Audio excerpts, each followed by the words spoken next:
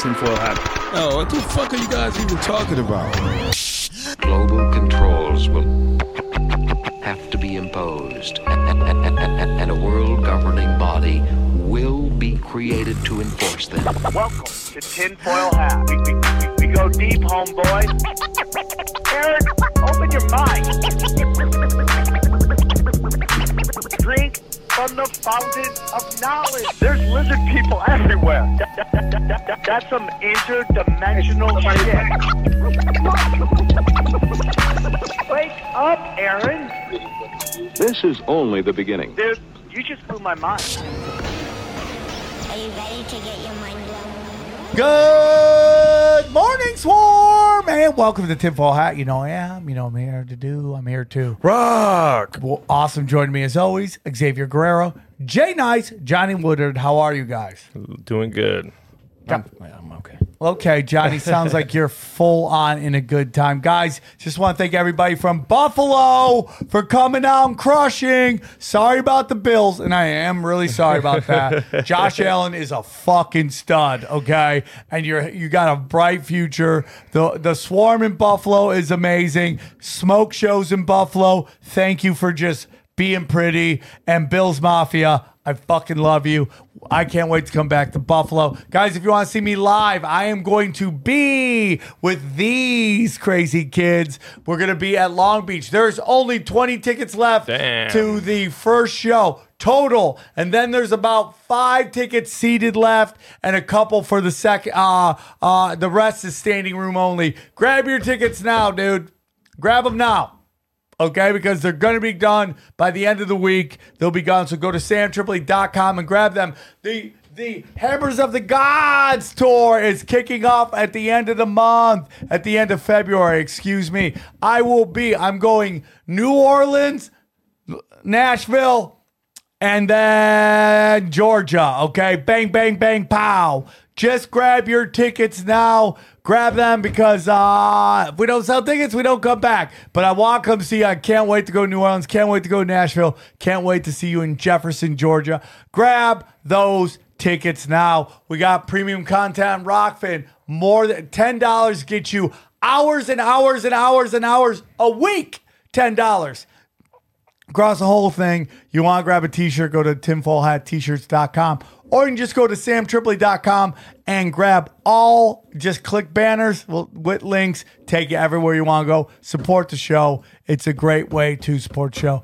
Anything else, guys? That's it. We're rocking. Guys, go grab your tickets to Long Beach, man. Long Beach, Bakersfield. Everyone's going to be there. It's going to be a great show. We love you very much. Enjoy this great show with Deco, man. We're talking mental discipline and everything like that. Enjoy the show. Go deep, homeboy. Aaron, open your mind. Drink from the All right, let's get into it, man. I'm very excited to do this podcast. You know, I know Zero is more of a spiritual podcast, but I think it's important to really focus on, like, how can you deal with the world as you learn more about it.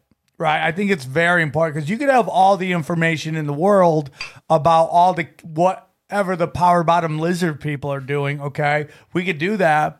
But, like, what do you do with that information? How do you deal with that information? You know, and the common theme on this show is that we always look inside and deal with whatever's going on out there by what's going on in here. And I think this is a very important discussion because we don't get taught these stuff. So I'm very excited to have this next gentleman on. We've already had a fun conversation with him. So I'm excited for him to be here. Please welcome to the show, Deco. How are you, brother?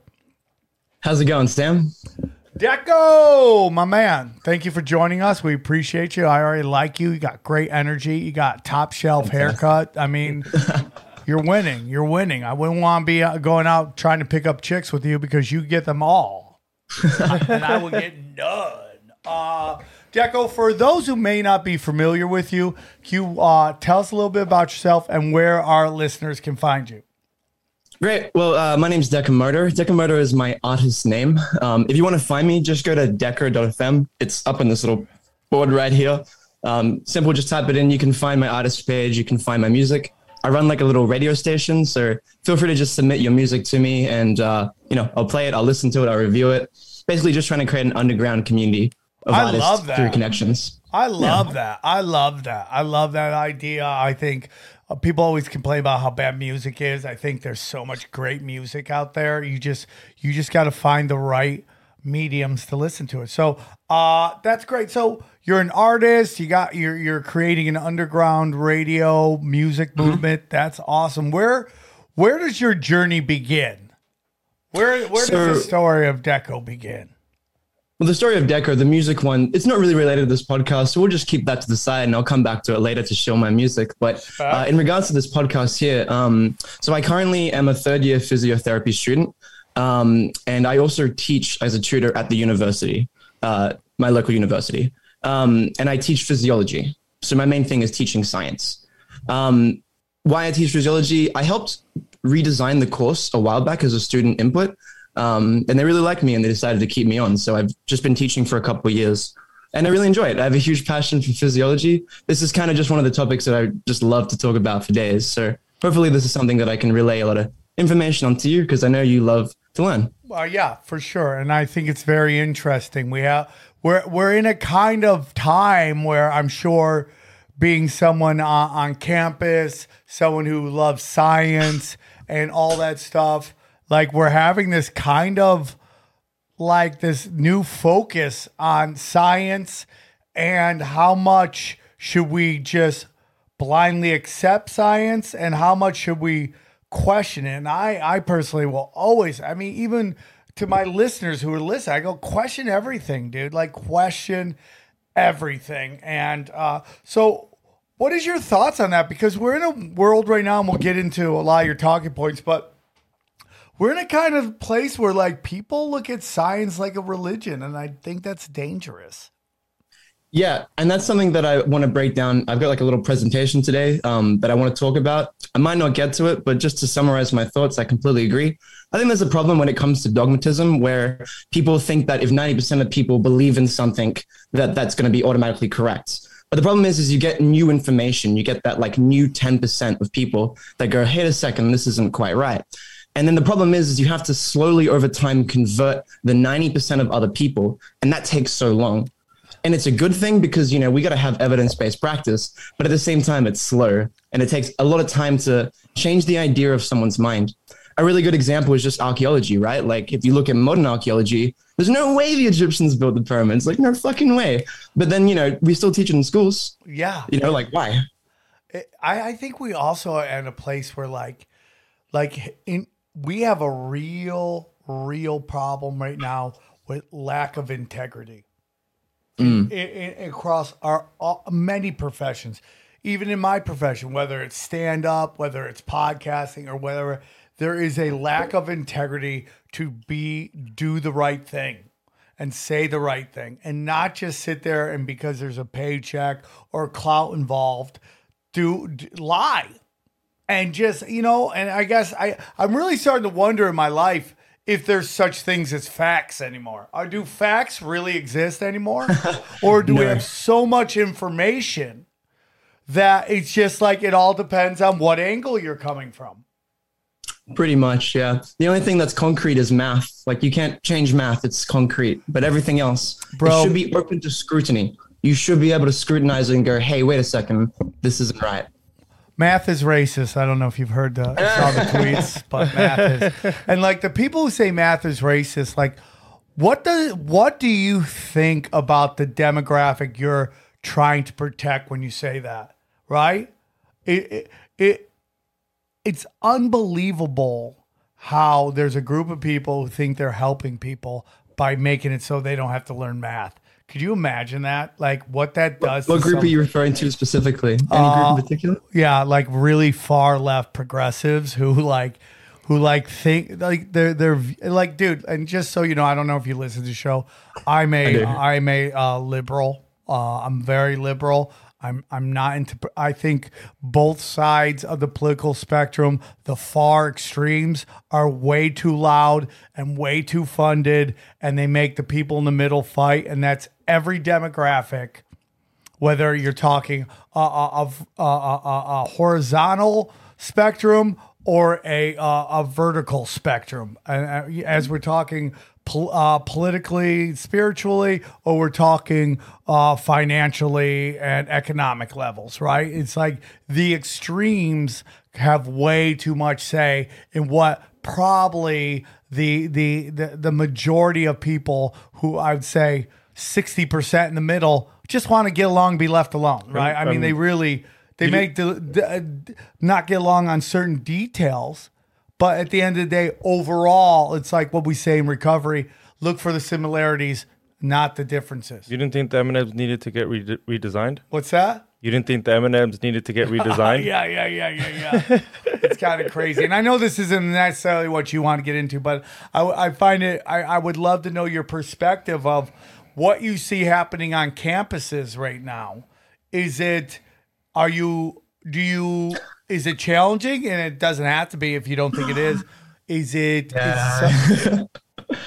Just before I answer that question, Sam, I got a really quick question. When you're referring to liberal groups that are making math racist, is there any group in particular that comes to mind? Are you able to just name them real quick? White, far left progressives. Any specific group in particular? I just need a group. Like, you mean like,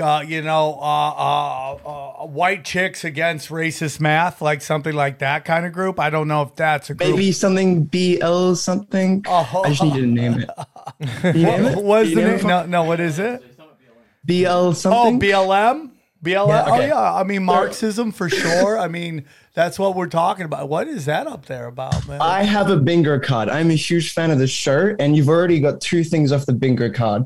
One is Black Lives Matter, and the other one is lizard people. You started off with that. So there you go. If you get 5 in a row, you get a prize. Okay, but you're saying that has bingo, that has Black Lives Matter in it, or am I...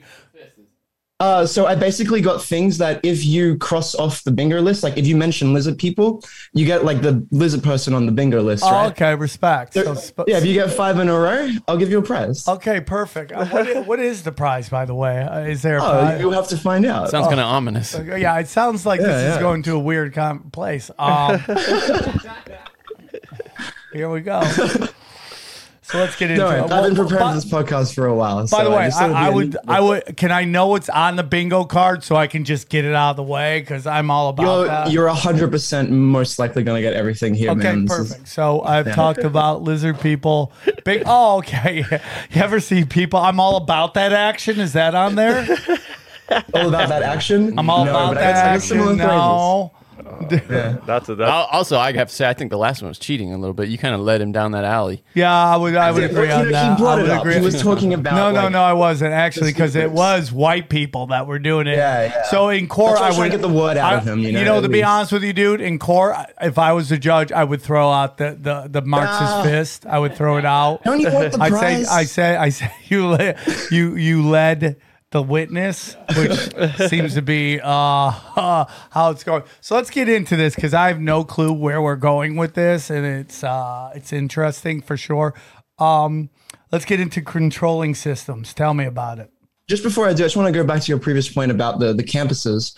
So in regards to the campuses, yeah, it's bad. It's extremely liberal. They've mandated the vaccine on the campus. And I remember going around last year, walking through, and every group's like, yeah, let's bring in mandates, like, the student action groups. Yeah. And I go to them, I'm like, is there any anti-vax like group here? Like anyone that's protecting my rights? Not a single one. Had to vote for freaking every single party that would, take away my right. Ridiculous. It's so interesting, because what these people are doing, they're like, we want inclusion, stay out. Mm-hmm. Right? Stay 100%. Out. So, and they represent groups at which they believe, and there is a history of it, have been marginalized. But what they don't understand is that they are doing the thing that they are railing against, which is marginalizing people instead of bringing people in. It's like those days they would have where they didn't want any white people on campus, Yeah. It's literally what they did to black people. Which lets during the civil rights era. But it also, Johnny, 100%, dude. It's really unbelievable how they're operating. But what I would tell you, Johnny, is that the people doing this are the exact same people.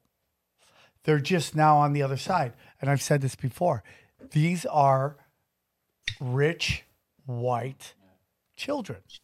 Okay. In the 80s, they were, if you watch any teen comedy, they were the jocks and the cheerleaders, right? That wouldn't let the nerds play in their cool games. And now we flip it the other way.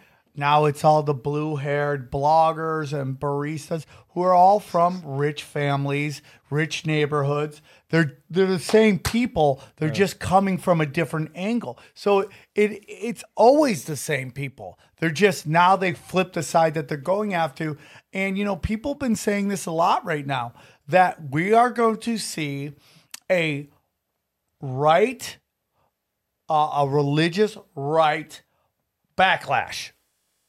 And I don't necessarily think that's the answer to anything. I think the truth is like live and let live.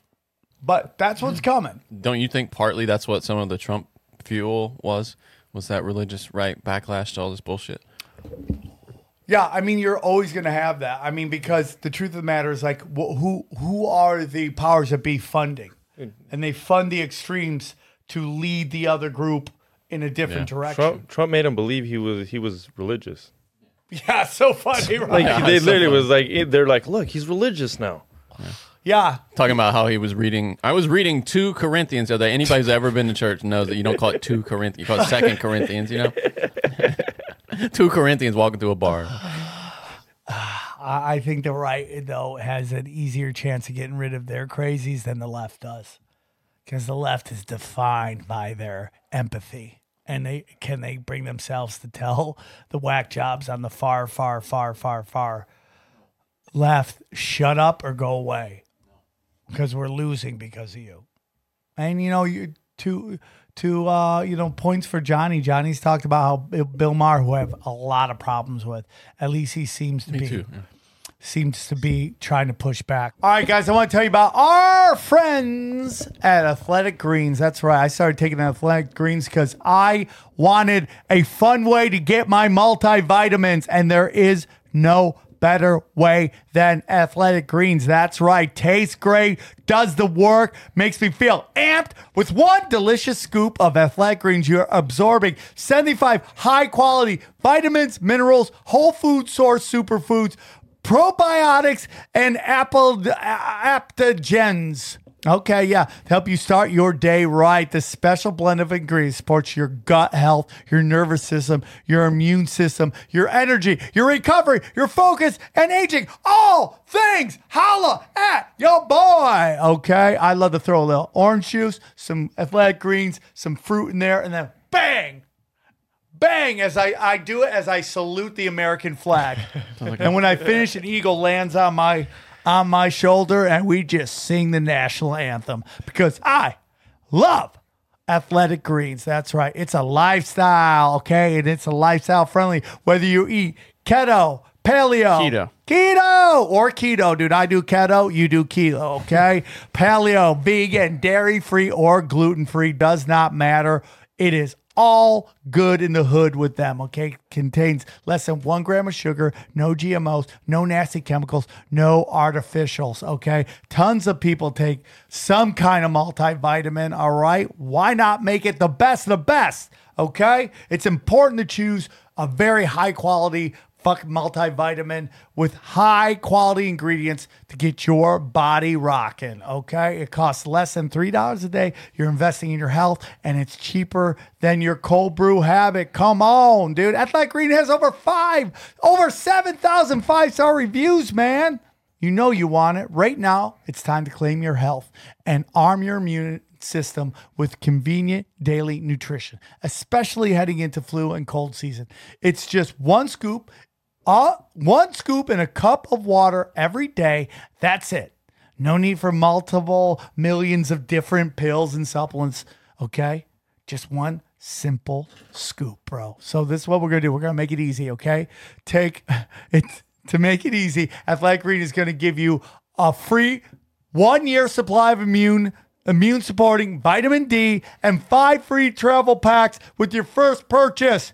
All you have to do is visit athleticgreens.com/tinfoil. Again, it's athleticgreens.com/tinfoil to take ownership over your health and pick up the ultimate daily nutritional insurance. I've actually got a presentation here. All right, So, I love this. I love this. This is great. This is great. So the presentation's called Taking Control of the Body. That being said, feel free to name the podcast whatever you want, because I'm not going to get through this entire presentation anyways. Just keep in mind that it is interactive. So the people that are listening, I will try and make it so that if you're listening, you can tag along.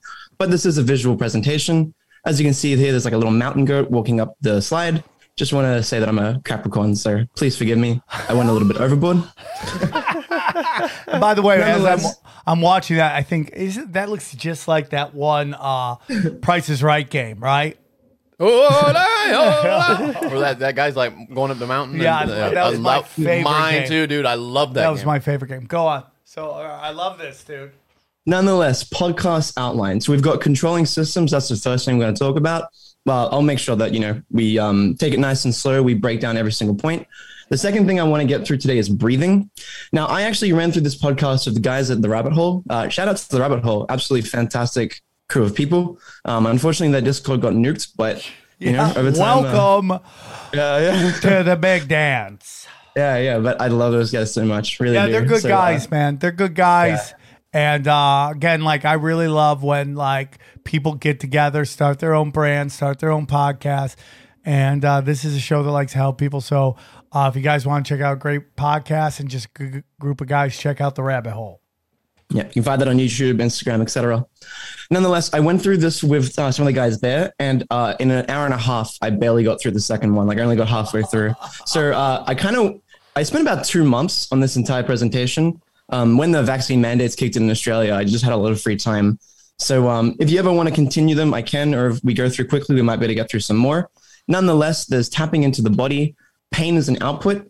Keep in mind that these first 4 here are going to be very much scientific based. So while I will tell you cool little intricate things about them and cool little facts, and a little bit of conspiracy, they're mostly going to be grounded in science. I want us to be a little bit more informative. But it's a really, really important sort of backbone for the last 2 subjects, which are Big Oof, the medical system, and what we don't know. So tapping more into, future things that we're finding out within the field in regards to physiotherapy, physiology, and just about the human body. So that's more that's far more conspiratorial sort of content. Yeah. Whereas in the first 4 systems, it's going to be a lot more scientific with, of course, my added input. Perfect. I'm in. I love this. Thank you for your presentation. No, my pleasure, man. My pleasure. He's definitely a teacher. Yeah, for sure. So, just a quick disclaimer before we continue. Just because there is going to be some conspiratorial facts in here, I have to make note as a teacher as well, and as someone who is soon going to be a registered physiotherapist, everything I mentioned throughout this presentation is of my own belief, should not be used in lieu of evidence-based practice. The content is not intended to be a substitute for any kind of professional advice, medical advice, diagnosis, or treatment. And just to really save my ass, basically everything I say is satire. So, I wonder if I should do that before. That's what I was about to say. Well, we should add a preamble. We should have a little disclaimer. Yeah, just really fast. Great. Well, the first thing I want to start off with is, what do you guys know about the central nervous system? Do you guys know anything about it? That I think I did a lot of drugs, and I might have fried mine. Sometimes I think about that. Yeah, checks out. So the only thing you really need to know for this presentation today is the central nervous system consists of your brain and your spinal cord. It is essentially who you are. It is your body, right? And everything within your body stems from the spinal cord, whether it's movement, so moving around, or whether it's even how organs interact with each other, that all the information goes from the brain throughout the spinal cord. So if I ever refer to the central nervous system, I'm basically just referring to the brain and the spinal cord. Make sense? Yes. Yeah, for sure. Great. So the first content here is going to be controlling systems. So as we mentioned before. Now, the key thing about controlling systems is we're going to go through a couple of things today. We're going to talk about parasympathetic and parasympathetic systems. And we're going to talk a little bit about things like hot and cold therapy, as you can see right here. So before I do begin this segment here, I just want to quickly ask you guys as well. Do you guys know much about the parasympathetic, sympathetic systems, or as you might know them, fight and flight or rest and digest? Do you guys know much about them? I know a little bit about fight and flight. A bit. Yep. I was a psychology major. Bit. I wouldn't. You were a psychology major too. You should know all this shit. Yeah, I do know a lot of it, and I live it, okay? I live it. Okay. As you know, I take Krav Maga, so I always pick fight. Very nice. Very nice. Actually, wait, that's one on the finger card. Give me a second. Oh, shit, dude. Okay, what do we got? Krav Maga. Okay, There it is. Krav Maga. There Oh, we yeah, go. you almost got the Snaps, answer it right went there. the other way. Damn. Yeah. Okay. So when it so your fight and flight and your parasympathetic systems are automatic sort of systems within the body. But my theory that I'm really going to propose today is that they're not so much automatic as you can control them. More so, you can only control one, and the other one's more automatic. And that's something that should make sense by the time we get through this entire system here. Okay. Now I've got a beating heart here. Should it be going? Yep, cool. So as you can see, there's a beating heart, and on the left here, you got the fight or flight. Okay. Now I'm going to start with the heart because I just want to show you that everything in the system is automatic within your body. You could say it's designed a very particular way, and it's very intricate and very simple processes that allow it to continue the way it does. The heart is very fascinating because from the day you were born, your heart starts beating, of course, until the day you die. If your heart stops beating, you die, right? Yeah. And we mentioned before that you've got your central nervous system, so your brain and your spinal cord, correct? Yeah. Now, the key thing here is your central nervous system doesn't tell your heart to beat. And that might be like a very strange phenomenon, but basically there's a complex chemical process that happens within the heart, a cycle. You can think of it just like a cycle that loops around. And from the day you're born, that cycle starts and it never stops until the day you die. It just continuously goes and nothing is telling it to beat. It is beating on its own. Does that make sense? Yes, 100%.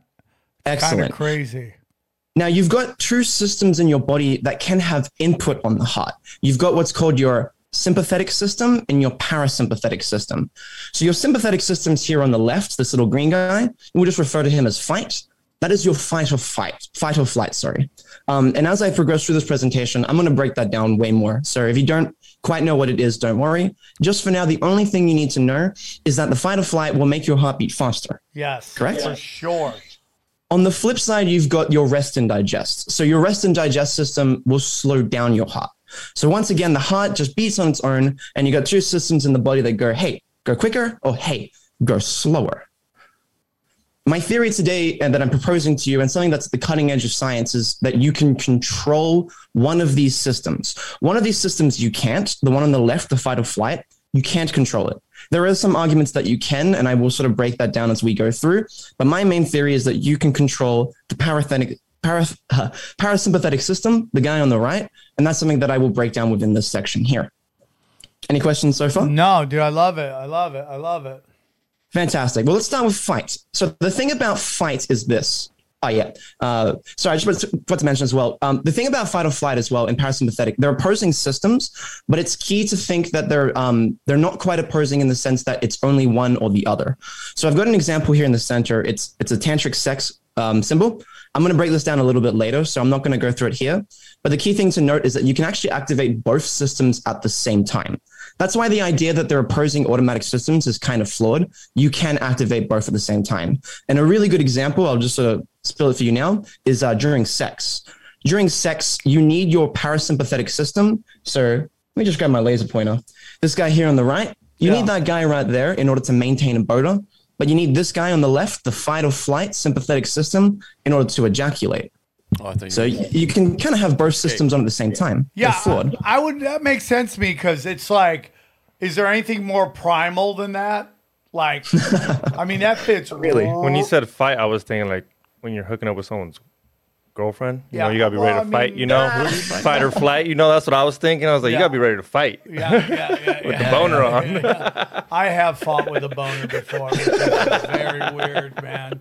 But that fits into it, you know, and it just kind of like, if you even think about the whole way of like sex and, you know, sex for pleasure is like in human time. I think everyone's always enjoyed sex, but like how much of it was back in the day, like survival, right? Like just you had to hit it quick before like some animal came and ate you. Or just another guy, came along and was like, yeah, hit it before, kind of like what you're talking about. Mm-hmm. You got to hit it before the dude comes home. And you got to get her pregnant. Yeah, I mean, for sure, dude, for sure. You got to keep repopulating. Yeah, keep the gene going. For sure. So this makes sense to me. Hey, guys, I want to tell you about our friends at Lucy Nicotine. Look, we are all adults here, okay? And I know some of you choose to use nicotine to relax, focus, or just unwind after a long day, okay? Long day. Lucy is a modern oral nicotine company that makes nicotine gum, lozenges, okay, and pouches for adults who are looking for the best, most responsible way to consume their nicotine. It's a new year. Why not start out by switching to a new nicotine product that can make you can feel good about, okay? Listen, I know people who love this stuff. My buddy Chris Neff loves Lucy stuff. He uses it all the time. And I think it's just a great way if you're into nicotine, and I know a lot of people into nicotine, it's a great way to do it, okay? So if you're enjoying using nicotine, you should definitely check out Lucy products at lucy.co. That is lucy.co and use the promo code tinfoil at checkout, okay? Also, I have to read this disclaimer to you. Warning, this product contains nicotine. Nicotine is an addictive chemical. Remember, if you're interested in a better way of using nicotine, visit lucy.co and you be sure to use the promo code tinfoil. So let's start with fight or flight, as I mentioned before. Now, the key thing about fight or flight is it's based on hormones, and you can't control it, in my opinion. So I've got like a little EpiPen here in the fight guy. You've seen like Pulp Fiction. We pump in adrenaline, right? So adrenaline makes you go, right? Yeah. So you have to go into that. It's a very interesting sort of concept, right? Now, here's the interesting thing about adrenaline. So as I mentioned before, this is a system that you can't control. It's based on input. So if a lion walks into the room, suddenly you're going to have a fight or flight system. Now, here's the really, really interesting thing about adrenaline. Adrenaline is actually the neurotransmitter at the cleft of all the nerves in your sympathetic system. That might seem like a mouthful, but just think of it like this. You've got all the nerves that stem from the spinal cord, and they go towards your organs, correct? Now, in your rest and digest system and in everyday life, when you're moving your muscles or you're talking or you're thinking, you're using what's called ACH. It's just like a normal neurotransmitter. You don't need to remember it. But the key thing is specific to this system here, there's actual adrenaline at the nerve itself being released to tell the muscle or organ or whatever to go faster. Right? Yeah. So it's not just a hormone that gets circulated throughout the body. It's actually used at the neurological clefts within the organs themselves. So adrenaline is key to the system here. If you've got adrenaline running through your body, you're going to get a sympathetic response. Make sense? A sympathetic response, yes. Sympathetic response, yes. What is that response one more time? So I truly... So a sympathetic response is your fight or flight. Okay. Just as like a lion walks in the room here, nice big scary cat, as you can see. If you ever forget, sympathetic is just the fight or flight. Okay, perfect. And it's just as scientifically correct to relate it to fight or flight. Yeah. So you can just say fight or flight. Fight or flight. I'm all about it. Beautiful. All right. So if you see a threat, such as this beautiful little lizard here, and in case you didn't know, that's my little avatar. So this little lizard, that's actually me. If you go Dekimoto, that's my lizard. Yeah. Great. Let's talk about what happens when you get into fight or flight.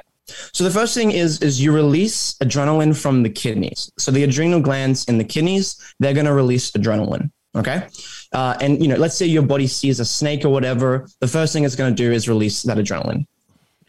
The next thing it's going to do is it's going to make the eyes sort of dilated, so it allows more light to come in. Yeah. I accidentally made a mistake there on the slide, so sorry that it cut. The other thing it will do is it will cut the secretion in your mouth, so you'll just have less saliva.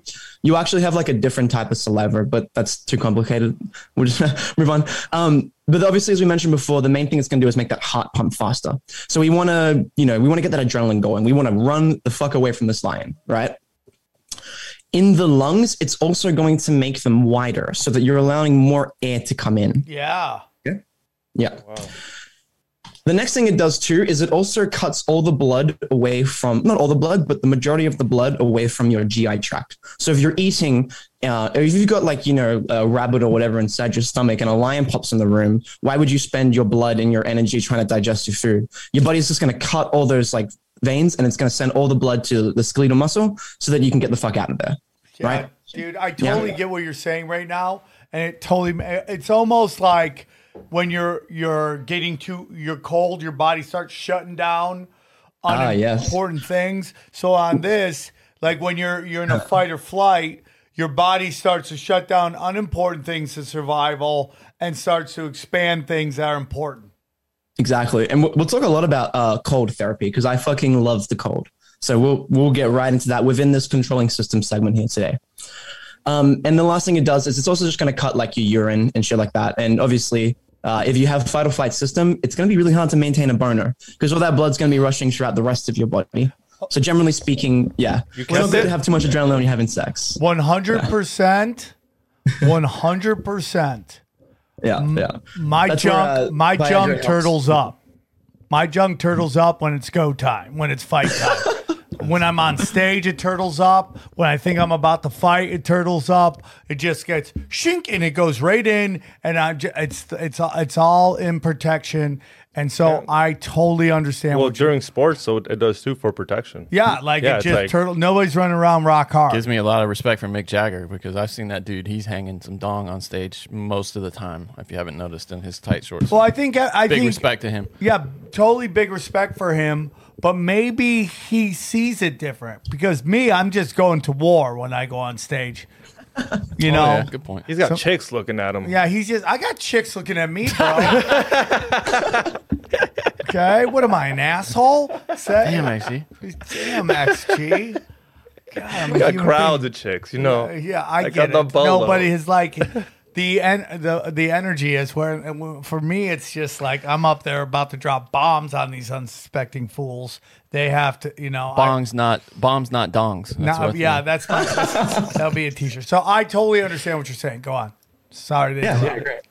And hopefully that's something that can help you out today if you're having trouble maintaining a boner. That's something that I can sort of teach you how to get out of this system here and get more into the other system. So the key thing about this system here is, once again, you can't control it. If you see a lion in the room, you can't control that initial adrenaline that's rushing through your body. Because the thing about that adrenaline is it's how do I say? It's innate. Like, you're born with it. If you see a lion, that's scary to you. There are certain fears that are a little bit different. This is something that the Rabbit Hole asked me when I did that podcast with them. So I'm going to detour in here because I think it's a really interesting sort of rabbit hole to go down. There are innate fears that a human is born with. If you see a lion in the room, big scary teeth, big eyes, that's going to be scary, right? Another fear that a lot of humans are born with, two that I can confirm. One is a fear of heights. Even though people can overcome that fear, everyone's born with a fear of heights to a certain extent. And the second one is a fear of drowning. Like, if you're underwater, if you're not breathing, that's fucking scary. Yeah, for sure. And that's something we'll go into the breathing section as well. How about darkness? A fear of dark. I don't care how tough you are. If there's like a weird, like, dark alley or dark hallway or something, you get like, I don't care how tough you are. You're like, okay, dude, something might be. I'm a little nervous, right? It's the unknown, right? And that kind of comes from our primal thing with, like, why we tend to be afraid of the dark, because that's when animals would show up, right? When we in caveman days. By a jaguar or something. Yeah, something like that, right? I can't confirm darkness, but that seems plausible. I'll take it. You have to have a situation where every single person has this fear. You know what I mean? Yeah. Like, that's the key thing. But I can see that being the case. Unless it's something that we've been psychologically conditioned through Hollywood to, like, to be afraid of the dark. And then you got people in the Amazon that are like, dude, it's chill. But, who knows? Yeah. But back to the point I was making before. So there are certain fears that we're born with, right? And then there are some that we're not. So I, for one, think snakes are adorable as fuck. But I can tell you at least 9 other people that hate snakes, right? But the thing about that is, when a person like that sees a snake, they will get that fight or flight response. Their heart will start beating. Their eyes will dilate. They'll be like, oh shit, it's a snake. I gotta get the fuck out of here. Or if you're smart, you'll stand still. Nonetheless, it's not a fear that everyone has. But it's a really interesting thing because you can overcome fears. And I'll give an example of spiders. I used to be afraid of spiders, and I'm now not. I literally am not afraid of spiders. Terrified as a kid, but not anymore. And the reason is because I kind of taught myself over time that, one, spiders are more afraid of you than you are of them. Secondly, I don't know if you know this, but when I found this fact out, I was like, oh shit, okay. Spiders can only see like 10 centimeters in front of their face, if that, if not like maybe like 3 or 4 centimeters.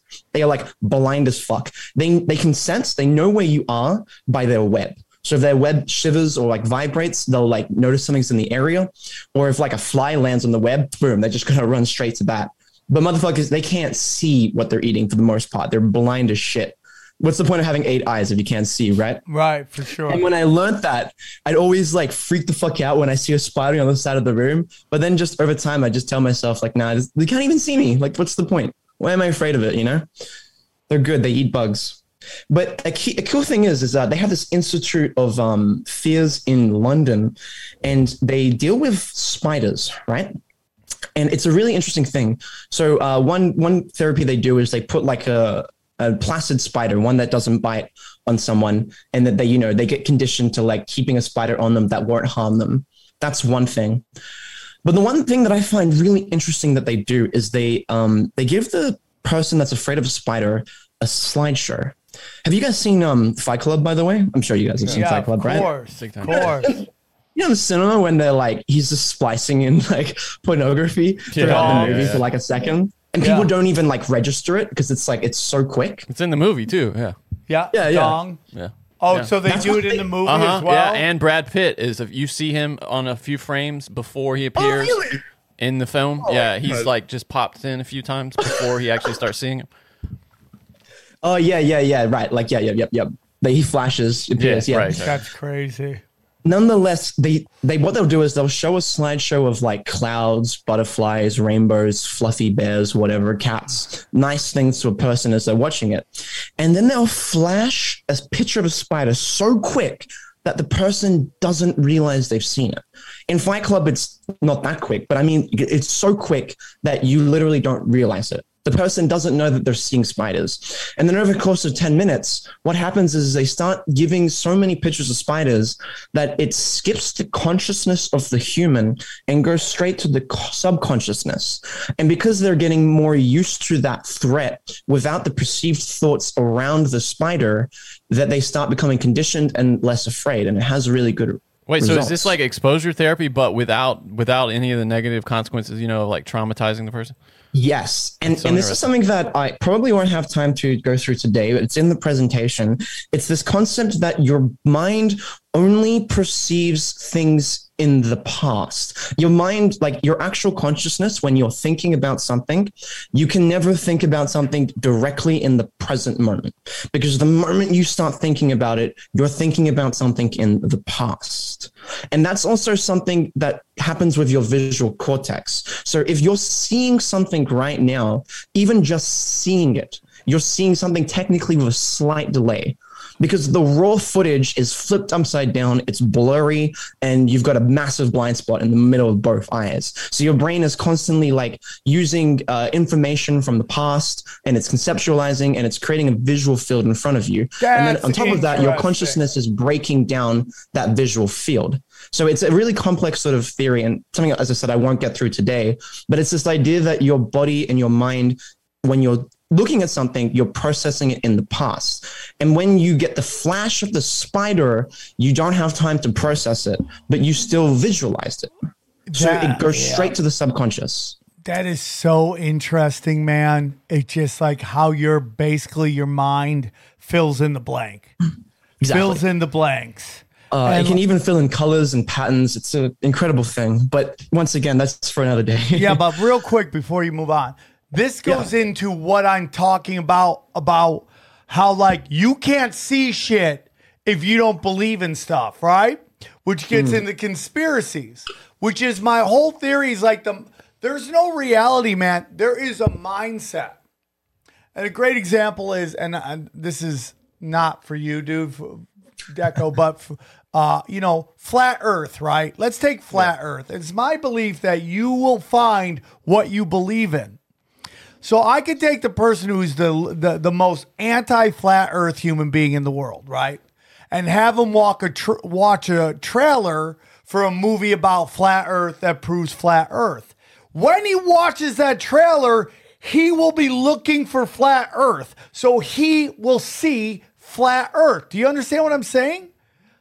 Because his mind is looking for flat Earth.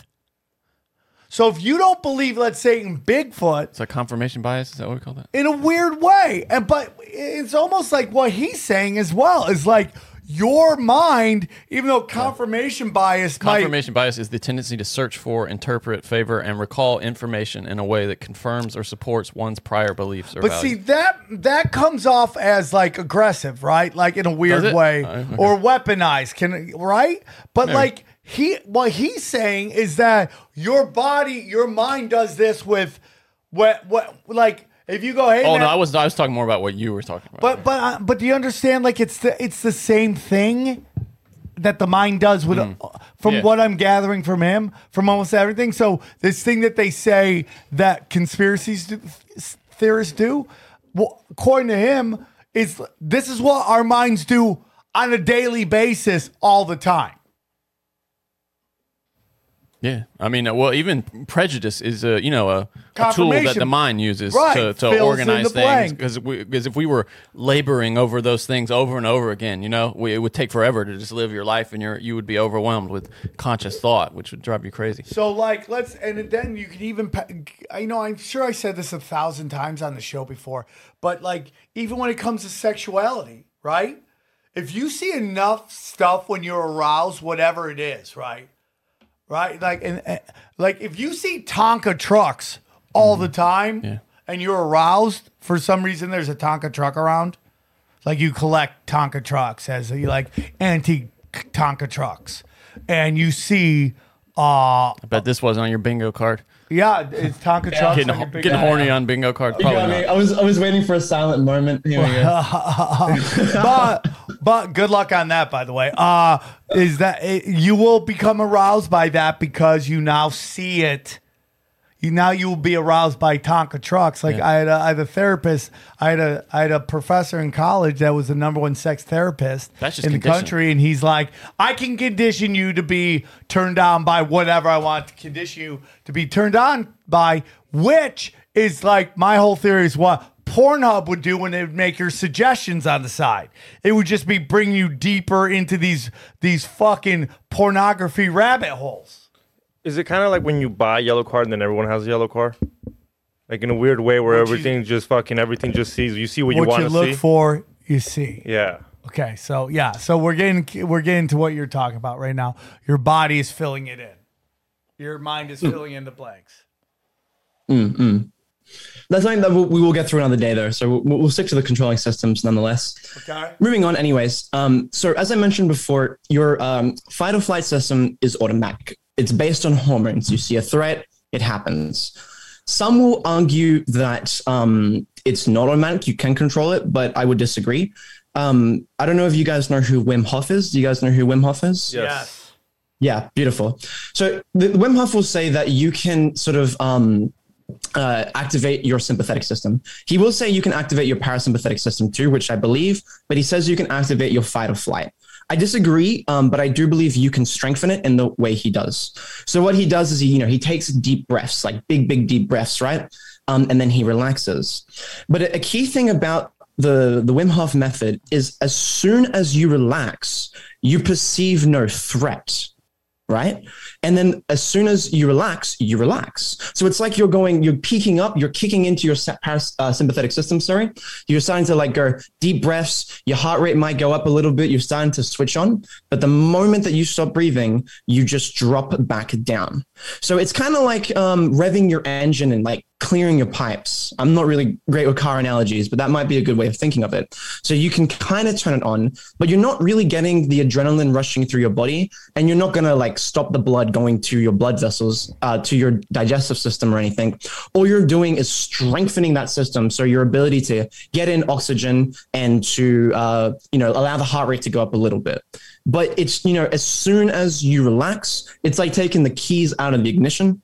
Another way you can think of it is it's like, imagine you were going down the road and you just turn off the ignition, and then suddenly your car starts slowing down before it relaxes. On the flip side there, however, I suggest that you can activate the parasympathetic system, which is essentially, as opposed to letting that car just drift off, turning on the brakes. And that's something that we will sort of break down a lot more today with, once again, the parasympathetic system, the rest and digest. Does that make sense so far? Yeah. So what I believe that you're talking, if I could break it down into dumb talk, that I have a black belt in, and is kind of when like a boxer or an MMA fighter is in the ring, right? Mm-hmm. And this guy is across him. They are about to engage in combat. The guy who is more calm, cool, and collected probably is going to perform better than the guy who's freaking out, maybe like in your first fight, right? You're about to do your first fight. You freak the fuck out and you do this energy dump, and now you're too tired and you're getting hit hard and you're just freaking out. And the key is to, can you breathe? That's definitely part of it. I think that argument there will get more into the idea of a flow state. And that's something I can break down a little bit more, but it's probably better breaking it down a little bit later after the controlling systems. Okay, go on. If you want, we can come back to it. In that conversation. But because there is the thing about the flow state is you want a balance of both, because you don't want to be so relaxed that your body is digesting your food, right? But you don't want to be having so much adrenaline that you're making crappy errors and then you're stuck in your head. So there is like a bit of a balance between the two, but we'll get more to that later. Nonetheless, so your parasympathetic system is literally just the opposite of the sympathetic system. As light goes in, it allows more saliva in your saliva. Tells your heart rate to slow down. Oh, hello, can you hear me? We're all good. I think you maybe tweaked your microphone cable there or something. I did, yes. My bad. I should keep my foot off that. It makes the lungs relax so that they're not as wide. And then, of course, it gets that blood back to the digestive system and, once again, allows you to maintain a burner. And the key thing here, the biggest difference between your parasympathetic and your sympathetic system is this. You don't have adrenaline. You don't have the adrenal cortex. You don't use hormones throughout the body. And as I mentioned a little bit earlier in this presentation today, you use the exact same type of nerves on all these organs as you do on your muscles and throughout the rest of the body. So as opposed to adrenaline directly interacting on the organs themselves, you're just using the same nerves you would as if you were doing a squat or doing a bicep curl or something like that. So it really gives credence to the idea that you can control your parasympathetic system the same way that you can control any other muscle in the body. Gotcha. I like that. I get that. Yeah. Now, a really interesting thing about the, as I mentioned before, it's the same nerves that are throughout the rest of the body. And you've got certain nerves that are prominent for the parasympathetic system. A big one is the vagus nerve, which is right here. So as you can see, vagus nerve. Now, the vagus nerve is one of your 12 cranial nerves. It runs from the brainstem and it goes to like your heart, your liver. It basically does like everything in your chest. And it's just like one massive nerve. This is a really nice little sort of detour, because a lot of people, when they talk about activating your parasympathetic system, will talk about stimulating the vagus nerve. Have you guys heard of the vagus nerve before? Yes. Yeah. I've had a lot of experience with it. What happens at the vagus nerve? Does it stay at the vagus nerve? But what do you mean by differently. that? He's doing a Las Vegas. Okay, go on. VAGUS. That's good. Okay, thank you. Go on. I'm illiterate. Go on. Yeah. The idea of proposing is that you can control that system, so you can tap into that vagus nerve. Well, you can like bearing down. You can cold water in the face. There are a bunch of ways to activate and that's the interesting thing about the vagus nerve is people suggest that there are ways to activate it outside the mindfulness ways. So some people will suggest like light therapy. I don't know anything about the light therapy, so I can't talk about that. But there's two that I find really interesting. And so the other one I find interesting is sound. So when people are meditating, they're like going like, you get that vibration in your throat. That's like, they say that, that could activate your vagus nerve. Whether that's physically activating it through sound therapy is one thing, or whether it's just a mindful technique is another. Nonetheless, it's an interesting theory, but I also like the way that it ties into ancient civilizations. So you've had previous people on the podcast talk about how there are structures and cathedrals that emanate sound when people play organs and stuff, and that sound resonates throughout the rest of the city in order to promote healing. It's the same thing. So how do we know that sound doesn't actually have an effect on the nerve itself, or at least the brainwave pattern, which further stimulates and influences the stimulation of the vagus nerve? So these are really interesting little rabbit holes. No, for sure. That's super interesting. Mm-hmm.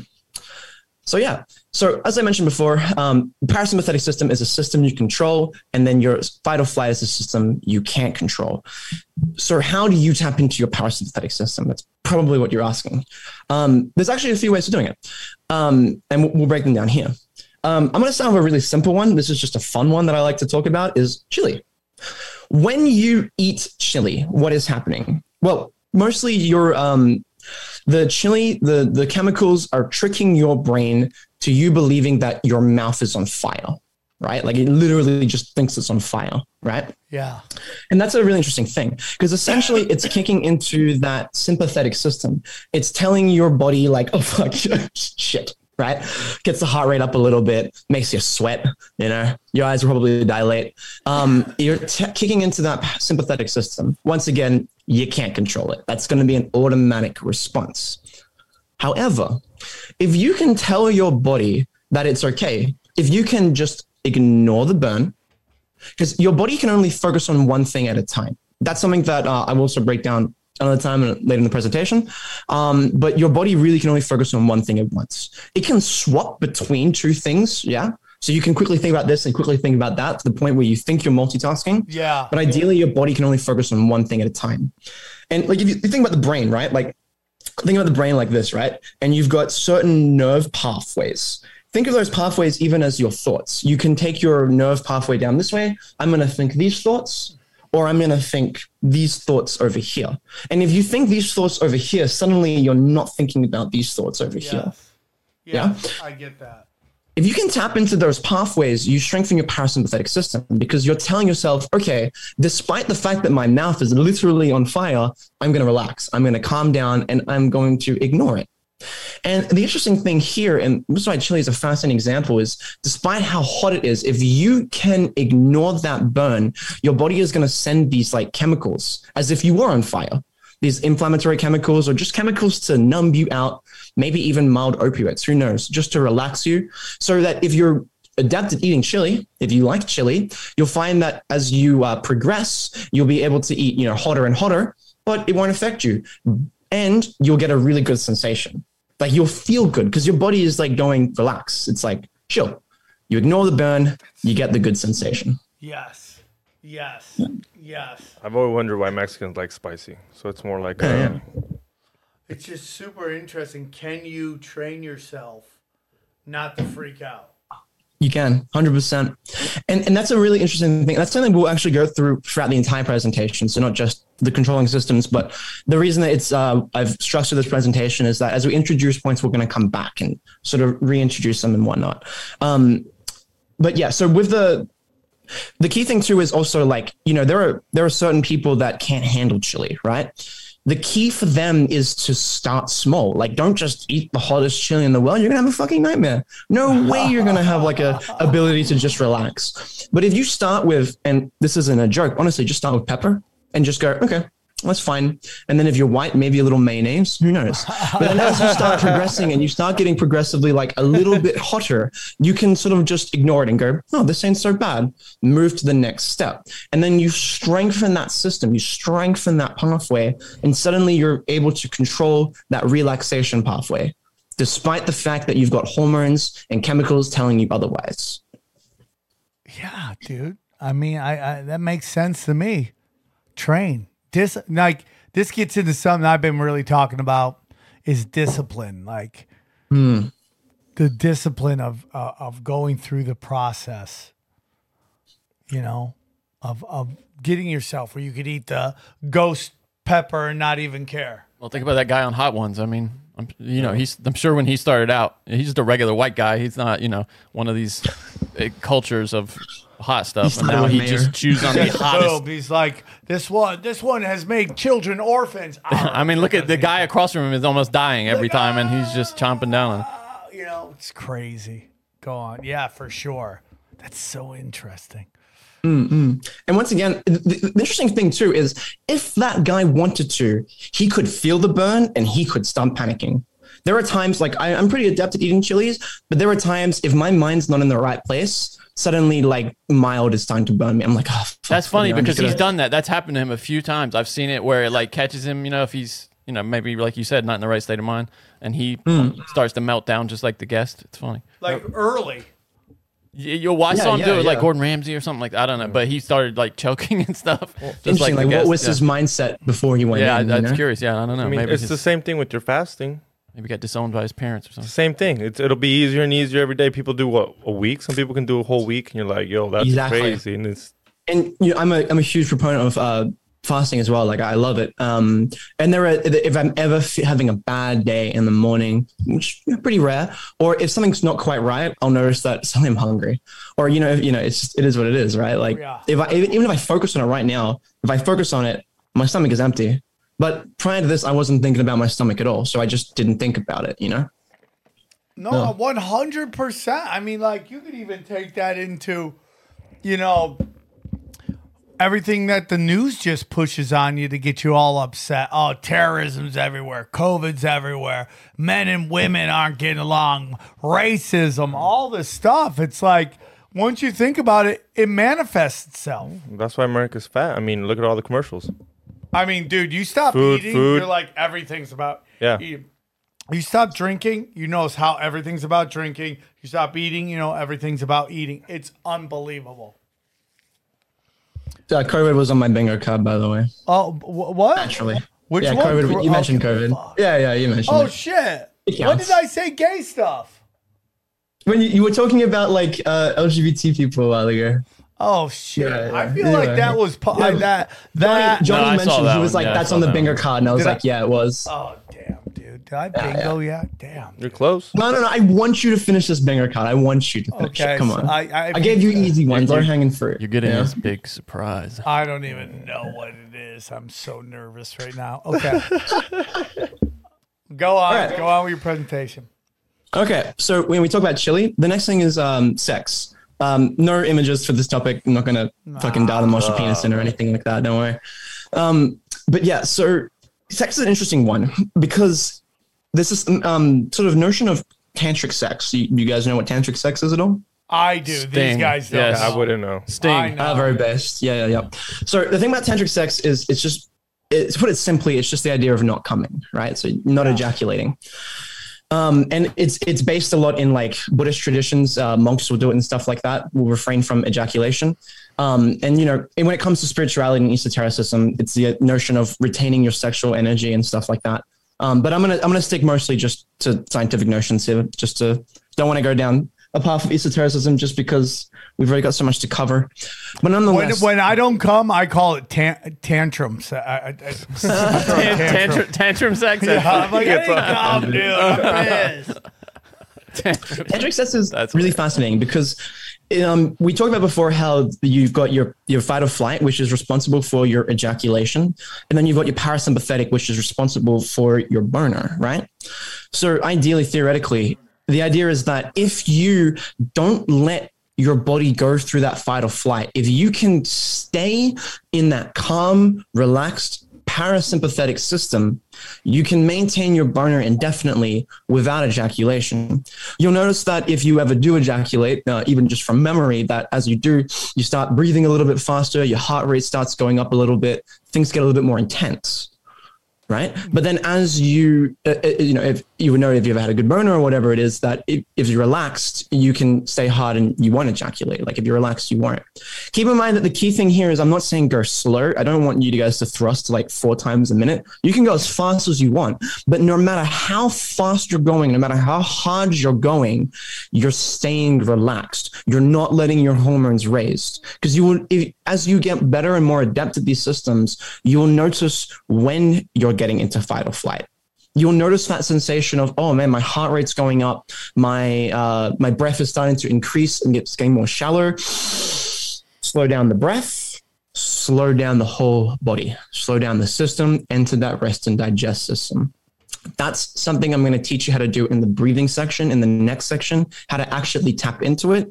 The basis of this whole section here is mindful. So just thinking, I'm going to relax, but you can also manipulate that via the breath. And that'll be. So you're saying heavy breathing helps slow down the explosion. Slow, deep breathing. Anytime that I'm in the motion, I will focus on a rhythm of my breath, usually in for 5 or 6 seconds, out for 5 or 6 seconds. And if I can maintain that breathing rhythm, I'm usually there indefinitely. And if I ever lose that rhythm, usually it's just a lack of awareness. Maybe I'm thinking about what I'm doing a little bit too much and I notice my heart rate go up.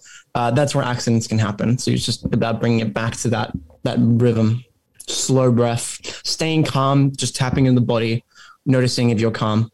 Don't live the moment. Don't live the moment. I'm really amazed that women don't give us like, hey, it'd be cool if we can get about 5 minutes in. Can we do that? Like giving you like a time, like a marathon, like a destination, like a number. You're like, just give me 5 minutes in the pocket. Put a timer on there. Yeah, put a timer. Get the 5. Anything after that, we're good. And so you're around 2 minutes. You're just heavy breathing. Just come on, don't let me down. She can tell you're not going as much. She's like, you almost came home. Okay. You start heavy breathing. You start slowing your breathing. Just give me 3 more minutes, man. I'm you just go down on her. Yeah, I like about 5 minutes of action. If you could give that to me, I'm like, okay, I'll do the best I can. That's a lot of work for daddy. You mentioned before about how you like to go into total mode. That's something that you should try. Like if you're getting into that mode, just start slowing down your breath, try and relax the body, and then see what happens. That being said, though, usually from what I know is if you have something external, like obviously the lion's in the room, that's not going to happen. Or if you've taken a bunch of drugs, it's highly unlikely you're going to be that adept at counteracting the adrenaline that comes with that. But in a natural state, slow breathing should be able to counter that. I love that, dude. That's what you guys got to do. You guys are, real quickies. Start breathing. Johnny, I'm looking at you. It's that simple, breathing. Dude. You should look somewhere else. It's that simple. Just start breathing. That's it. Yeah, we're over here taking boner pills when you just got to breathe. Yeah, just start breathing harder. I think breathing is so important. People don't even talk about it. So, breathing is really, important. Yeah, man. But like you stop doing it, you fuck. Yes, I get that, dude. But like, we've got a lot more to go breathing. I got a whole section on breathing. So, all right, don't worry, we'll break into that. I'm just gonna finish off the controlling system section with hot and cold. So I mentioned a little bit. I'd get into cold therapy. So cold and cold therapy specifically is probably ideally the best way to tap into your parasympathetic system. It's the best way. And that's why Wim Hof is a really big advocate of it. He goes like, tap into the body just by breathing and cold therapy, stuff like that. It's the best way. And I'll explain why. So we mentioned before that there's fight or flight, right? We've mentioned it plenty of times, right? There's also freeze. Now, freeze is kind of like an interesting midway point between fight or flight in the sense that it's automatic. But it's almost like a separate system. So it's not quite fight or flight and it's not quite rest. So it's still a state of panic. It's just like fight in that sense that it's automatic, but it doesn't have the same process. Fight or flight has adrenaline. I'm not certain if freeze has adrenaline. I think it might have something else that corresponds to it. But as far as I know, it's kind of just local processes. So like if your hand is like here, for instance, and the air is cold around it, it's not going to send adrenaline to the hand. It's just going to have the effect directly on the outside, locally at the tissue. Nonetheless, this is a really interesting thing about fight or flight. So I've got this little table here. The table itself is really, really complex. There's additional things in here, but I just want to break it down nice and smoothly into these 3 sections here. At the bottom, there's green. At the top, there's red. And in the middle, there's yellow. Okay. Now, on the bottom, it's green. It says BMR. That's just basic metabolic rate. All you need to think about is that's just normal temperature. If you're not, going to cold therapy, everything's normal. It's just the normal temperature, right? So this is just every day. Now, above it, you've got the yellow and the red zone, okay? And you'll see on the left of them, it's got NST and ST, okay? What that stands for is non-shivering thermoneogenesis and shivering thermoneogenesis, okay? Damn, dude. Now, the top section, shivering thermoneogenesis, what does that mean? That is the red zone. That is essentially your last resort, meaning that when you're in that section there, you're shivering. You're like fucking cold, right? Like, you're like, get me the fuck out of here. And in between your basic metabolic rates, it's normal temperature. And in between the shivering thermoneogenesis zone, you've got the non-shivering thermoneogenesis zone. And what that means is that's your ability to stay warm when it's colder, without shivering. Now, here's an interesting thing. This is a nice little balanced chart, but if you took someone like Wim Hof, that red section would be yellow. He would never shiver because he's strengthened that non-shivering zone so far that he just wouldn't even shiver unless it was like, I don't know, negative 100 degrees Fahrenheit or something, right? Frostbite. But yeah. Now, here's the interesting thing, right? Is the fact that most people would not even have that yellow zone, right? Like that yellow for them would just be red, meaning that as soon as the body temperature leaves like the basic, 37 degrees, they'll start shivering because they're so weak, right? It's a really interesting phenomenon, right? Fucking weak bitch. Yeah, weak bitch. Exactly. And it's because we've conditioned ourselves over time to have warm environments. Like we wear warm clothes, we use a heater in our room. And like I live in Brisbane, Australia, and it drops about 15 degrees, maybe 20 degrees maximum in the winter, which is nothing. Like I don't know what it is in Fahrenheit, but in Celsius, it's like, it will go to maybe like 15 degrees, which is essentially like, in Australia, like your fridge would be 4 degrees and a freezer would be like -4 or whatever. Right. So like 15 degrees is not even that much. People like start shivering and they start wearing jumpers. I just walk around in like a shirt and I'm like, it's fine. I can tell you, I know exactly what you're talking about. It was called the moment I walked outside the Buffalo airport. Oh, I forgot where you just came from. 59 degrees. Yeah, I just went from just normal to weak bitch. Quit. No, but someone who grows up in a hot climate, would they now tolerate warmer temperatures yes. better than someone who grew up in a colder climate? Great question, Johnny. I'll break that down when I get into hot. I'm just going to stick with cold for a little bit. Though, okay? But there, I mean, everybody's a weak bitch at something is kind of my point there, right? Yeah, 100%. Yeah. So just going to move on from here. I'm just going to quickly explain what happens first when you get cold, because once I explain that, then it will make sense why we have that sort of zone. Okay. Now, here's an interesting little fact. If you were to take all the veins in your body and wrap them around the earth, you have so many veins that they would wrap around the earth 2.5 times, right? Yeah. Like it's just a phenomenal amount of veins. And of course, if you're Sam, they will also wrap around the flat earth 2.5 times too. But yeah, if you want to know what my opinion is there, I believe in the science. I believe what the scientists tell us. And as Neil deGrasse Tyson says, it's pear-shaped. Nonetheless, we won't expand upon that any further. Cool. So moving on, when you get cold, right? What happens is all the superficial blood vessels start to constrict, okay? Which means they get narrower. And when I say superficial, I mean all the blood vessels at the surface of the skin. There's another little diagram here, as you can see here. The guy on the left, or they, them, or whatever, has all the blood vessels throughout the body. And then the guy on the right, you can see I put these little clamps on, and now suddenly the blood towards the superficial area is blue. Right? Which means that there's just less blood there. Now, the key thing here, the reason we do that is this. your blood in your organs needs to be a certain degrees. It needs to be like 37, 38 degrees Celsius. I'm not sure what it is in Fahrenheit, sorry. But if your body deviates away from that temperature and that blood starts circulating through your organs, that's basically death, right?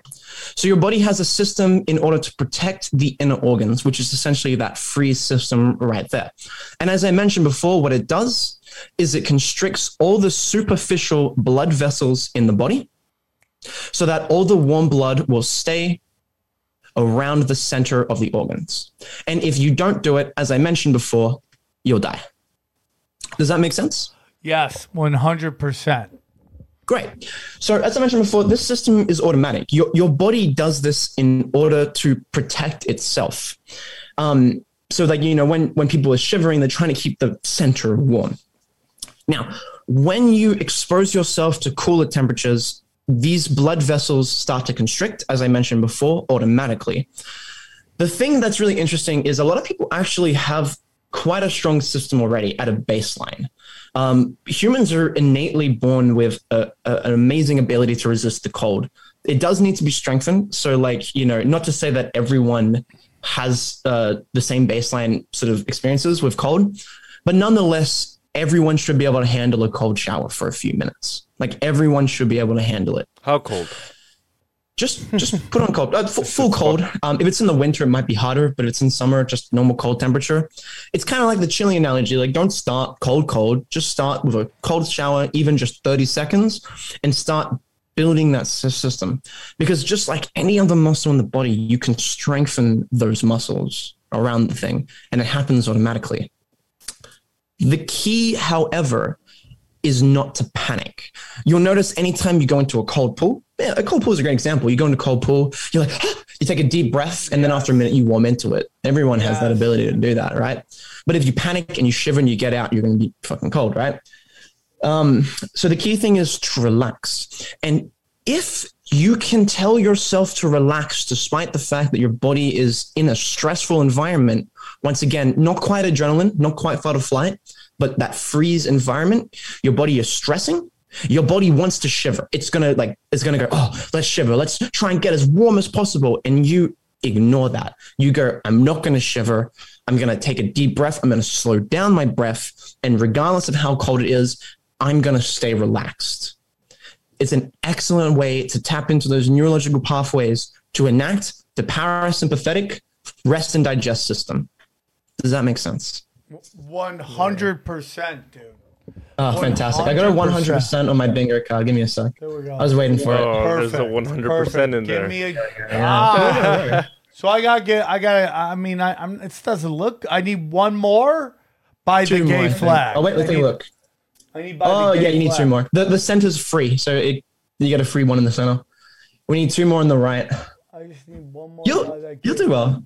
So what I believe you're also talking about is like, there's a conditioning that goes on, but there's also like, in a weird way, because I just had a discussion on Zero with Rob Emerson, who's on the Ultimate Fighter. Zero's on my banger card, Zero. It's on there. Give me a sec. Come on, give it to me, dude. Give it to me. I bet. There we go. You really want that gift now? Oh man, we gotta go really high. I didn't know. Oh, by the way, if you get multiple rows, multiple gifts. So it's not just one row. It's multiple. Dude, I don't even know what I'm doing here. I'm all about that action, dog. You know what I'm saying? I'm just trying to say things. But he was talking about how, you know, like if you go into a fight and you master, you know, stillness, it changes your DNA. In a weird way. You're not the same person that was before that moment. And I wonder if this is a lot to do with that as well. It's like this training goes on. It's like, okay, if I'm training this stuff, is this a mental thing that I have a mental blueprint or program in mind? Or yes. Is this I didn't get to get the second part. Maybe it's the second part too. Okay.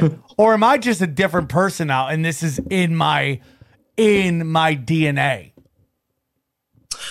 I can't comment on the second one. Definitely the first one, and it's not just strengthening of the mindset and the way that you think, but it's also strengthening a physiological system.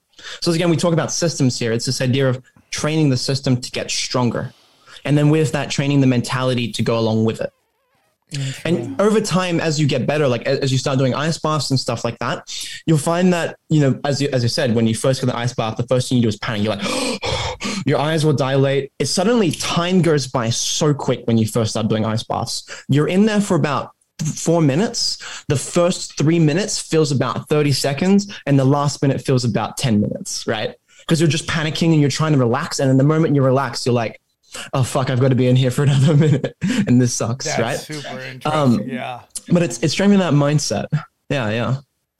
So it's a really good way to tap into controlling systems. And then as you develop each of these systems you talked about, I brought up Chili's, I brought up tantric sex, and obviously cold therapy. There's other things, and we'll probably get through them as we move forward, like exercise and stuff. But as you get better at relaxing the body, you strengthen your ability to tap into that parasympathetic system. That's the key thing. Yeah, that's super interesting, man. I love that. I love all this, man. It's all discipline. Discipline. That's it. Discipline. Everything. It's like the Hermetic principles. Everything is mental. 100%. So the next thing I want to talk about here is heat, just as Johnny mentioned before. I don't want to go too much down this hole here just because I'll be coming back to it. Pardon me. Later in the presentation. I just want to explain the difference between the two. So the biggest difference is instead of constricting the blood vessels, it dilates them. So it opens them up so that more blood flows to the surface of your skin, which allows all that heat to leave the body. So because the outside environment's hotter, so the heat will sort of dissipate from it, and it'll cool you. So usually you'll sweat, and then that sweat will evaporate and cool your skin. So it's basically like the opposite system. And once again, it is automatic. Johnny asked before, is this system like also strengthening people that can resist the hot? Yeah, 100%. And I'd even argue to agree to a certain extent, burns and stuff like that. You can resist burns or even temperature. Though that's something that I would once again talk about later in the presentation. But I just wanted to clarify the difference there between heat and cold. So cold is constricting the blood vessels, whereas hot is dilating them, so allowing more blood to go to the surface. It is worth strengthening this system here a little bit. There's a lot of research that shows that it has really good effects on the cardiovascular system because you're opening up the blood vessels. It's forcing your heart to beat faster and pump more blood throughout. And just as I mentioned before with Wim Hof, it's good to strengthen that system. So anytime that you do need to pump the blood, the heart's a little bit stronger in order to do so. But I don't think it's as vital as cold therapy myself. It's also nice. But once again, the benefits of it is something that we'll talk about later when we talk about pain therapy and stuff like that. That's where it has more benefits. Cool. All right. And the last thing I want to talk about within the controlling systems segment is people that control their systems to melt snow around them. That's a really fascinating thing. And that's something that I'm not 100% certain how this works, because everything that we've talked about so far has been based on scientific basis, right? Like everything is purely scientific. We're not making shit up as we go here. But the process of how a monk can warm its body up so quickly, or so hot that it can literally melt the snow around them and can repeatedly do it. And not just one monk, but many monks can do it. It's fascinating. And they do it via a breathing technique and a little bit of mindfulness. I forget the technique specifically, but it's a belly breathing technique. So like big into the belly, and they imagine like a pot of fire or something inside their belly. And yeah, they literally get so hot that they melt the snow around them. So in this circumstance, it's not that they can just control their body in a way that allows them to stay warm, but go warmer. And that's really interesting. And as I mentioned before, it's all done via breathing, which is the next segment we're going to talk about here. Because breathing is a very fascinating rabbit hole to go down to, and also ties really nicely with the controlling systems. So any questions before I move forward? Well, the reason I love this, man, is because now we start getting into like how powerful is the mind and how powerful is energy. Like, So it's my whole theory that like all this stuff that somewhat you see in the Bible, I know we have people that are like, oh, it's based on the stars, it's based on this. And I think that's 100% possible, right? It's definitely possible. But I look back and then we get into like, Tartaria, ancient civilizations, like how powerful were their minds? Yeah. Like, can they control, like, again, interdimensional? Like, how powerful are your mind? Can you do, like, some straight up Harry Potter shit with your mind? Like, how powerful of a mind, how powerful is the mind that you can control energy enough to get so warm that you could melt ice? Melt ice. Is it possible? I think so, man. Yeah, 100%. Well, so you mentioned interdimensional realms that goes on the bingo card. Give me a second. Come on, man. Give me something. Oh, it's good. Yeah. Oh God. I mean, like it's connected. It's connected. It's a crazy bingo card. When you agree, like, how big is this bingo card? 5 by 5. 5 by 5. Is that a normal, Johnny? Will you look up what a normal bingo card is? Assuming I would know this information. Well, Johnny, you come from bingo people. Make no doubts about it. Yeah, I think it's normal bingo card is 5 by 5. Yeah. It's 5 by 5. So you've got 2 instances there. We've got 3 in a row. Yeah. So it's good. Yeah. I have 3 instances of 3 in a row. I have 3. I'll say this, Sam. I'll say this. If you invite me back on, we'll continue the same card. Okay, perfect. And Johnny, you should know about bingo because you grew up on a farm, and old McDonald had a farm and a dog, and then bingo was his name. So listen, dude, I'm working on levels you don't even understand, okay? It's 3D chess right there. That's more like some schizophrenic more shit. Like is what 5D it's like. chess, okay? Some shit somebody's mumbling themselves in the street out front. Johnny, it all works, bro. Yo. Bingo, what's his name? 5 by 5, 5 by 5. Bingo. Johnny, it's all connected. It's a crack. There we go, Johnny. Confirmation bias. Go on. This guy's like, I want to get into breathing, and Johnny's crying about being a farmer. Go on. Crying about being a farmer. Love being a farmer. Go on. All right, so we'll start with the free. So the idea of controlling your breath to control the breath, and that's something that I may know that. Obviously, the ability to tap into those parasympathetic systems when we spoke about Wim Hof before. And the key thing here is obviously, once again, that as soon as you relax, as soon as you turn off that ignition, that the threat is no longer perceived. But in cold, the threat there is constant, right? And do you guys know much about how, like, the Wim Hof method? Have you guys done it before? I have not. Okay. I'm going to break it down nice and simply. I'm also, within this breathing section here, I'm actually going to get a little bit scientific. So I'm actually going to teach you certain things. I debated whether I should in the first place, but I think it'll be very much necessary, as I said, when we move further down the presentation, and I want to make points that I have to come back to. So there is going to be a little bit of teaching here, but hopefully you guys will enjoy it. I'll start with the Wim Hof method itself. So you might be asking, how do you do it? Honestly, if you want to get into Wim Hof, just look up Wim Hof. I just want to talk about a couple of tips that I would give you when doing it. Most certainly, I want to teach you what happens when you breathe itself.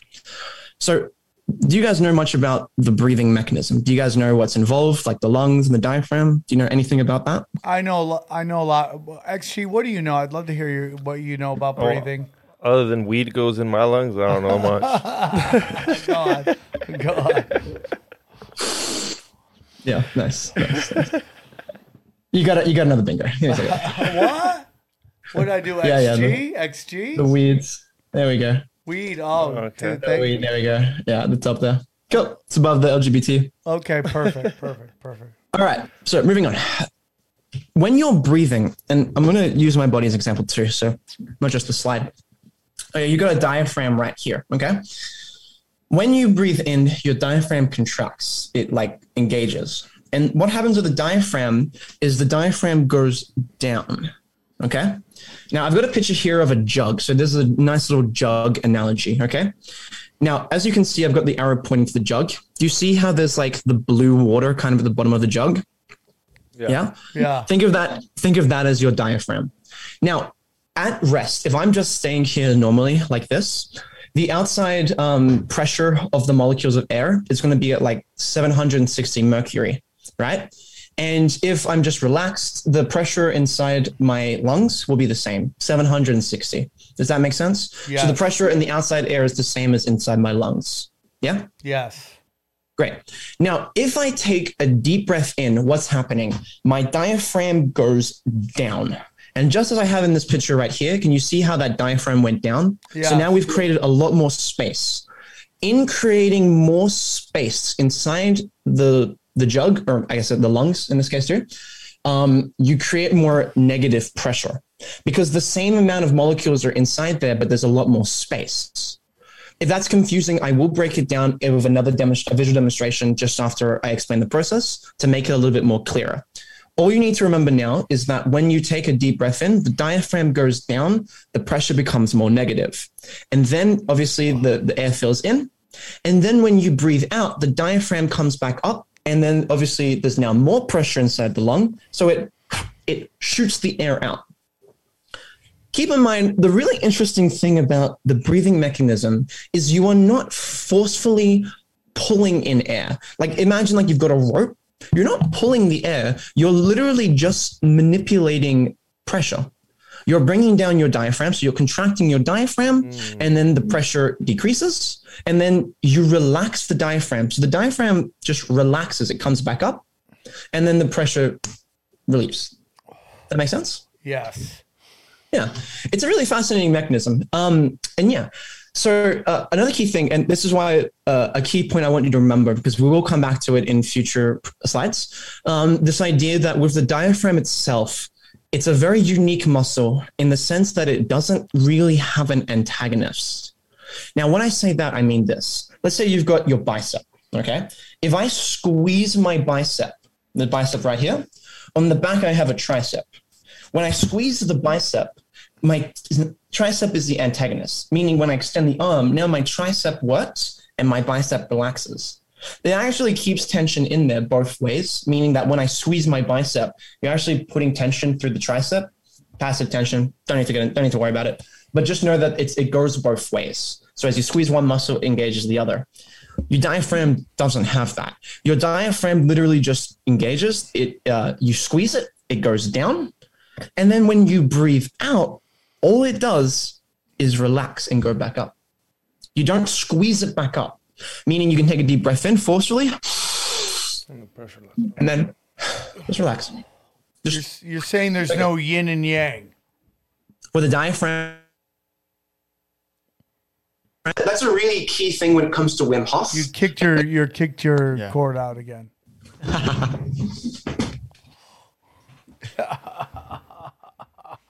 No yin and yang. No yin yang, dog. Oh, sorry. 1 sec. That's all right. We're back. Sounded good. I think you got it. I think you got it. Yeah, we got it, bro. I think you got it. It like goes to my webcam microphone. Sorry. Yeah. So there's no yin and yang, and this is important for a couple of reasons.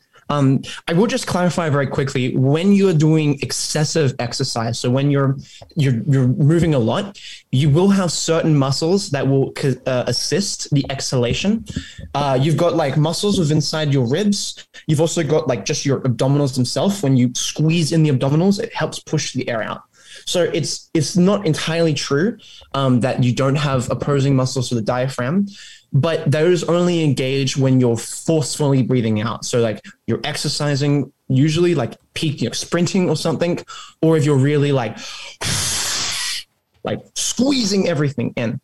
But 99% of the time, like especially 100% of the time when you're sleeping or just day-to-day life, all you're doing is breathing in, lowering the diaphragm, and then just letting it relax.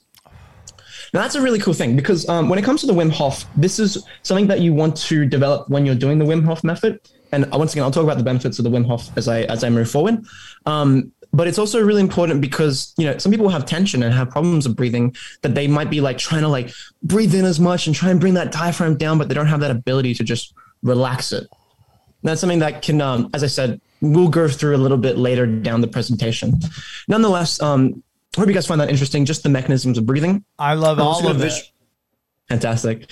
I got a visualization here with like little molecules. So you can see that there's, like 10 molecules on the outside and 1 on the inside. And then when we lower that diaphragm down and we open up the mouth, those molecules will come in and then they'll fill that space in. So that should be a nice like visual diagram to kind of figure out what's happening with the air. That makes sense? Yes. Great. Now, as I mentioned before, the key thing about Wim Hof is the idea is here is you're trying to take 30 deep breaths in. Okay. Now, with that, the whole point is you're not trying to breathe out. You're just literally strengthening this diaphragm. So the diaphragm goes, whoa, 1 second. I actually went to the very end of my presentation. I'm all about Bitcoin. Yeah. Not right now. Bitcoin is not on the bingo? It is on the bingo list. That's why I just spoiled it. All right, I'll give you a free one. Give me a free Bitcoin? Dude, I'll play this game all day. At the price right now? Bitcoin's not the prize there, but there you go. You get an extra one on the list. Yeah. Oh, my God. I didn't know if that would ever come up anyways, so there you go. You have a free one. Is that a lizard person right there? The weird white face? Is that a white face lizard person? Yeah, it's like a lizard person with a white mask on. Okay. I've been really lazy with this presentation, but I can skip ahead to different slides, and this was supposed to be my lizard person slide. It's got like the NPC meme, and then Can you see it? I love it. Did I say NPC? Oh, wait up. As you can see here, this is the slide. So it's got like me on the right, it's got the NPC on the left, and then the lizards at the party. Yeah. I've actually got different slides for each one. So there's some that have like unique animations. So like cool. Nonetheless, I'm gonna just jump back to it because I'm gonna follow. You better not be giving us NFTs, by the way. That's all I'm gonna say. Why? If the gift is an NFT. Why can't I get an NFT? I'll take one. I want an NFT and I want it now. Okay, so talking about the Wim Hof once again. So when you're doing the Wim Hof method, this is where some people can get messed up. Is when you're doing it, you're trying to strengthen the strength of the diaphragm pulling down. You're trying to get in as much air as you can all in at once, and then quickly relaxing the diaphragm to come back up. But you want to be able to relax that tension so that you can give the diaphragm a rest in order to come back just as strong the next time. Because if you forcefully breathe it out, that diaphragm might still have tension. So when you're doing the Wim Hof, what you do is this. You go 30 deep breaths in, relax.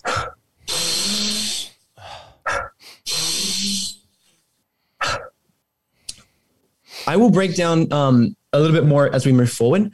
The key thing, if you're just doing it for the first time, just start with the mouth. It's just honestly get as much air in as you can. Because the benefit is we're trying to create space in the lungs and also strengthen the diaphragm in order to pull down.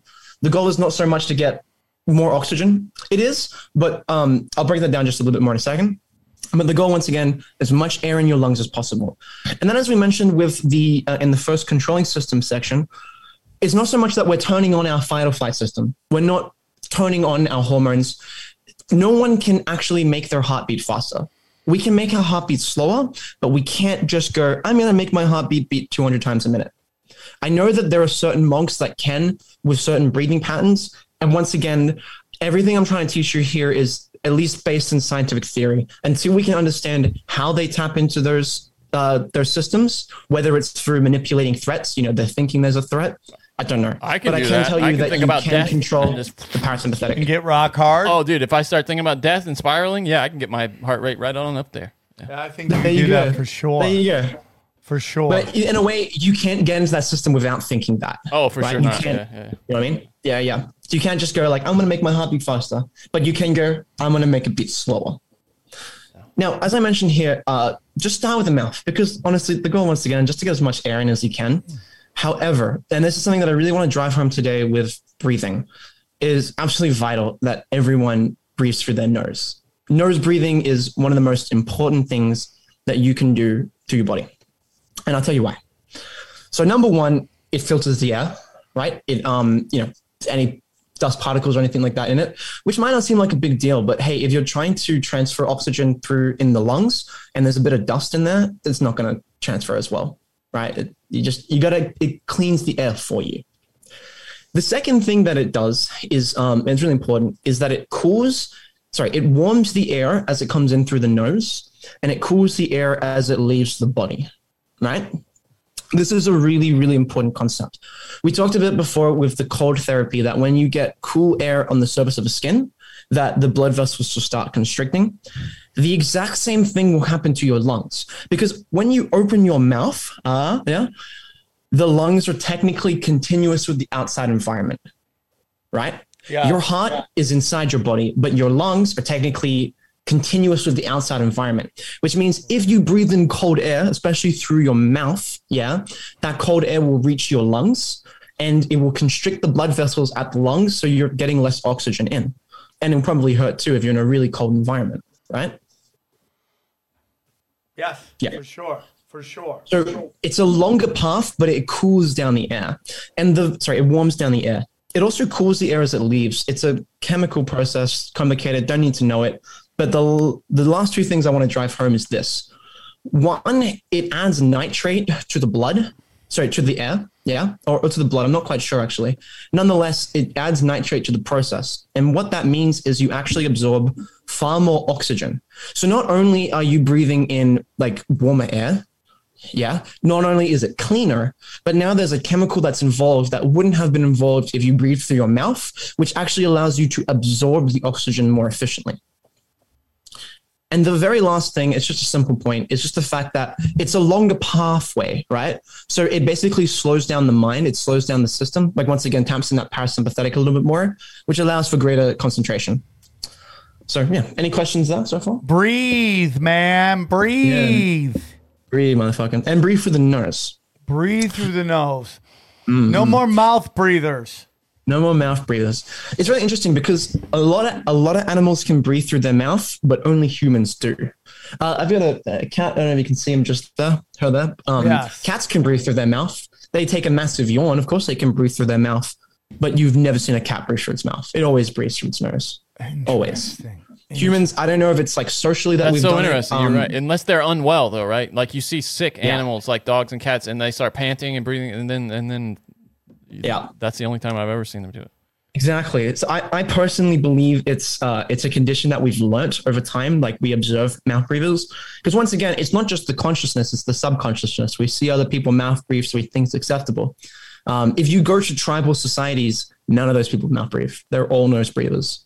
It's a fascinating phenomenon. It's a thing that's like really specific to the Western civilization for the most part, and Eastern to a certain extent. And a huge amount of problems can come.